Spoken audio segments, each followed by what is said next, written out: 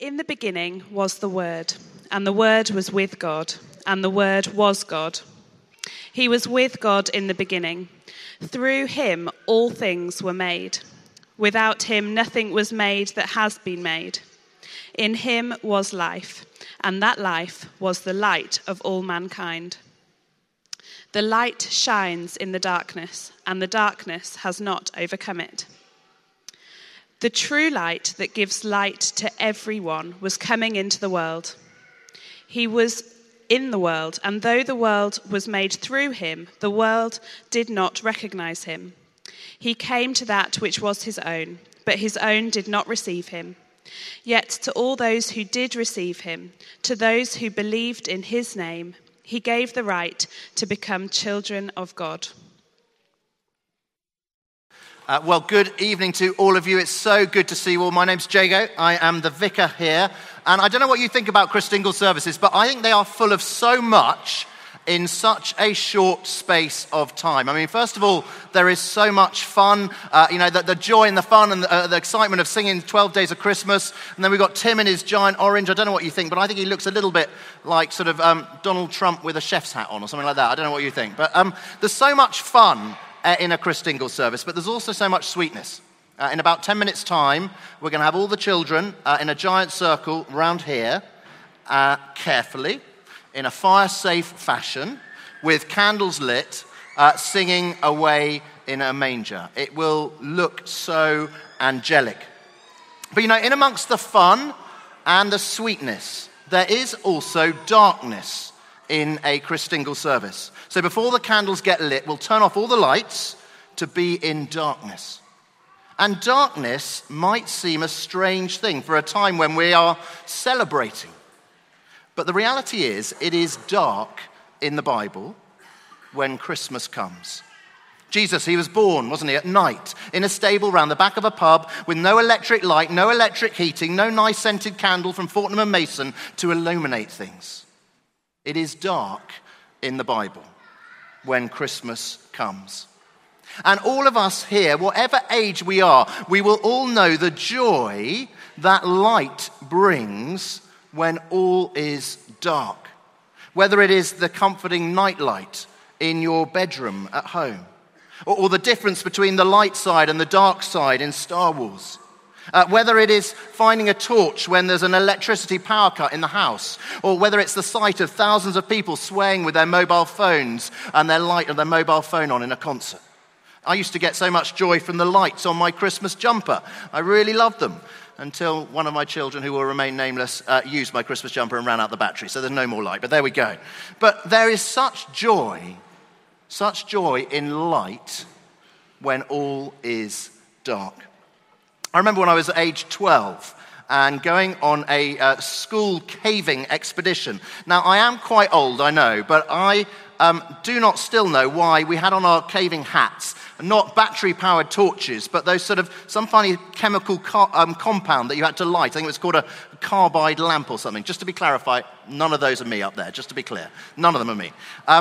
But there we were about 8 boys and an outward bound instructor, and going in our boiler suits down into this caving system through slithery tunnels and down caves and caves and caves. And we got to the bottom of this cave system, and we were right at the bottom in this cave, and 2 of the 8 boys decided to have a massive argument with each other. And they were just shouting at each other, shouting away. And suddenly the outward bound instructor got so furious that he said, right, that's it, I'm turning off all your lights. And he went round to every single one of us, and he turned off all our lights, every single one of us. Now there we were. We were in pitch darkness. That shut up the 2 boys arguing pretty quick. Total silence, total darkness. You couldn't see your hand in front of your face, complete darkness. And in the midst of this darkness, after the instructor has just let it be totally silent for a while, suddenly you could hear him in the darkness get out the matchbox from his pocket. You could hear him in the darkness slide open the matchbox. And then you could hear him in the darkness drop the matchbox and it land on the wet, muddy, cavey floor. And then you could hear him scrabbling around with a few expletives, we won't go into that, and trying to find the matchbox. And eventually he found the matchbox, and you could hear, in the complete darkness, as he tried to light a wet, muddy match with a wet, muddy matchbox. Nothing. Nothing. And this went on again and again and again until it must have been the 12th or the 13th match when finally he struck it and there was light. Such joy when all is dark.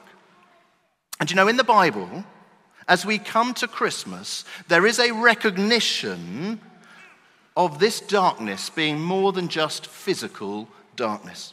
The famous Bible passage from John chapter 1 that Rosie just read for us, it has this line, and it says, "The light shines in the darkness." And it's speaking there not just of physical darkness, but also of emotional and spiritual darkness too. And if we're honest, every single one of us here, if we're honest, as we look back at this last year, we would have experienced something of that. It's what we're told the Queen is going to be saying tomorrow in her Queen's speech on Christmas Day, that this year has been, she'll say, a bit of a bumpy path. And yet in the midst of that, here is the wonder of Christmas. The wonder of Christmas is that no matter how dark your life feels, no matter how dark our country or our world might feel, real Christmas, it shines in the darkest of places. Real Christmas, it brings more joy than a lit match did to 8 12-year-old boys in boiler suits. And Christmas brings such joy because of the birth of a baby. One of the other lines in that reading that Rosie read said this. It said, "The true light, Jesus, that gives light to everyone, was coming into the world." And you know, whatever or however darkness exists in your life or my life, this Christmas, each one of us, we can know Jesus Christ shining his light into the darkness of our lives. And very simply, it is all because of the giving and receiving of a gift. I wonder, whoever you are, whatever age you are, just have a think. What is the gift? What is the present that you are most wanting to receive tomorrow on Christmas Day? What is the thing you most want to open under the Christmas tree? Just have a think. The Royal Mail, the post office, a couple of weeks ago, they produced the results of a survey they'd done of all the letters that they had received of children writing to Father Christmas saying what they wanted for Christmas this year. And I'm going to do a little Christmas quiz for us. I'm going to give you 4 options. Which of these 4 do you think came top of what children this year wrote to Father Christmas saying they wanted as a gift? So are you ready? Choice number 1. Was it, number 1, Lego? Number 2, bike? Number 3, a games console? Or number 4, an LOL doll? Okay? Which one of those did most children write to Father Christmas this year asking for a gift? My 6-year-old daughter, she certainly wanted an LOL doll, but which do you think is right? Just talk with your neighbor, come up with your answer, and we're going to vote on it in just a moment. Are you ready? 5 seconds to come up with your answer. Which is it? Okay, silence. Let's have a vote. Are you ready? We're going to be hands raising for this one. So, shh. Who thinks it was Lego? Put your hand up if you think it was Lego. Okay, I'm just looking at the top just to get a judge of it. Okay, great, thank you. Who thinks it was a bike? Okay, we've got more for Lego than bike. Who thinks it was a games console? Okay, about as many as the Lego. And who thinks it was an LOL doll? Oh, there's a good, not many of you. So it's between, and exactly the same as between at the 3 o'clock service, it's between the bike and the games, the Lego and the games console as the ones you think is the most asked for gift this Christmas. So, before we reveal the answer, let's have a bit of a drum roll, shall we? Drum roll, please. Thank you very much. Are you ready? The top answer, the most wanted present was the games console. Which I was a bit disappointed with. It's rather sad, isn't it? But there we go. That was the most wanted present this Christmas. But actually, you know what? You know what? What we discover is that knowing light rather than darkness, it's not about receiving any of these gifts, however wonderful each of those 4 gifts are. But it is about receiving a very different gift. It's about receiving a gift, that the gift of this Christingle orange that all of you who are of younger years are going to receive today, a gift that this Christingle orange points forward to. Just have a look, would you, at one last verse of what Rosie read. And just in it, just spot what it says about this giving and receiving.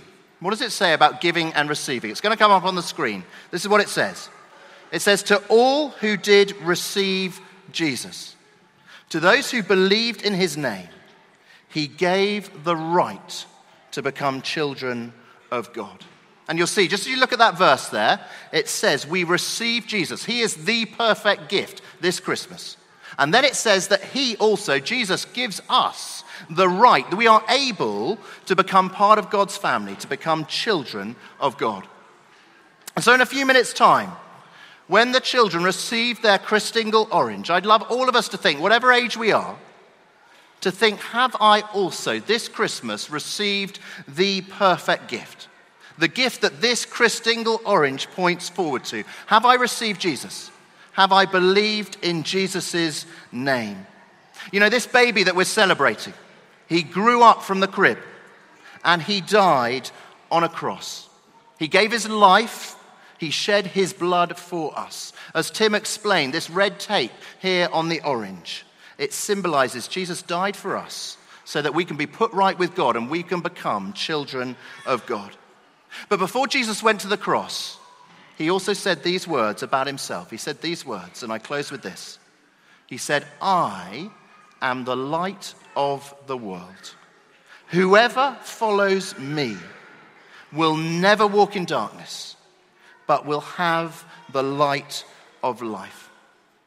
This Christmas, on this bumpy path of life, will you and I, will we follow Jesus Christ, the one who is the light of the world and the one who brings light in the darkness?